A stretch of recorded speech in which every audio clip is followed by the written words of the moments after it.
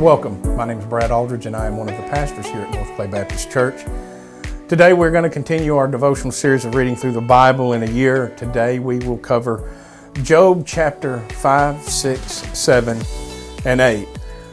Chapter 5 opens and with a continuation from yesterday in chapter 4 of Eliphaz's response to Job. In chapters 6 and 7, we read of Job's reply to Eliphaz. And then finally in chapter 8, we read of Bildad, the second of Job's friends, responds to Job. Again, we must remember that Job is in the midst of mourning. He has suffered great loss. And after 7 days and 7 nights of silence, the silence has been broken, and the bulk of the book from here on out is a back and forth between Job and his 3 friends. For our purposes today, we're going to look at 2 specific sections, but in Job, we're going to read chapter 7, verses 17 through 21. And then I'm going to contrast that with a Psalm 8, 3 through 9.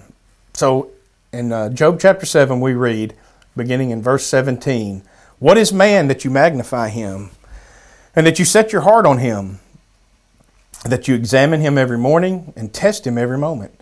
Will you never turn your gaze away from me, nor let me alone until I swallow my spit? Have I sinned? What have I done to you, O watcher of men? Why have you set me as your target, so that I am a burden to myself? Why then do you not forgive my transgression and take away my iniquity? For now I will lie down in the dust, and you will seek me earnestly, but I will not be." Again, God permits Satan to attack Job on 2 separate occasions, causing Job's suffering and anguish. From chapters 4 through 31, we read of the back and forth conversation between Job and his 3 friends.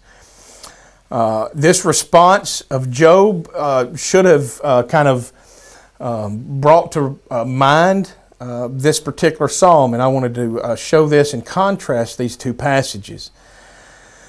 Beginning in chapter 8, or Psalm 8, beginning in verse 3, "When I see your heavens, the work of your fingers, the moon and the stars which you have established, what is man that you remember him, and the son of man that you care for him? Yet you have made him a little lower than the angels, and you crown him with glory and majesty. You make him to rule over the works of your hands. You have put all things under his feet, all sheep and oxen, and also the animals of the field, the birds of the heavens and the fish of the sea, whatever passes through the paths of the seas." Here Job takes the posture of accusing God and attacking him. And then based on the response of Eliphaz and Bildad, Job seems to be convinced that his suffering is due to his sin and is being punished by God. However, Job and his friends are completely unaware of what has taken place between God and Satan in the divine council.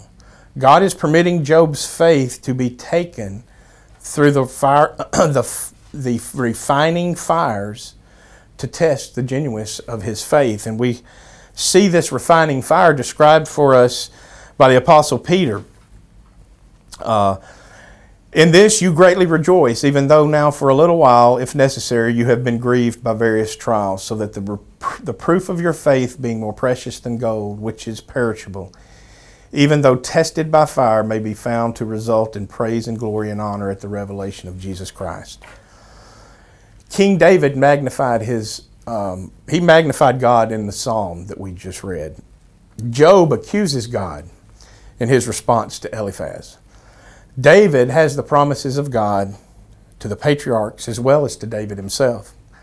To this point, we have no reason to believe that God has ever spoken directly to Job. Job has the testimony of creation, and as Romans 1 tells us, that's enough. What we do know is that Job's faith in God is a gift, Ephesians 2. Twice God asks Satan, "Have you considered my servant Job?" Job belongs to God, and the refining fire of trial will prove to be fruitful for Job. And like Job, if we have been born again, we can rest assured that whatever comes our way, we have the promise of Christ and the gospel of the assurance of our salvation. And in Christ, we shall persevere.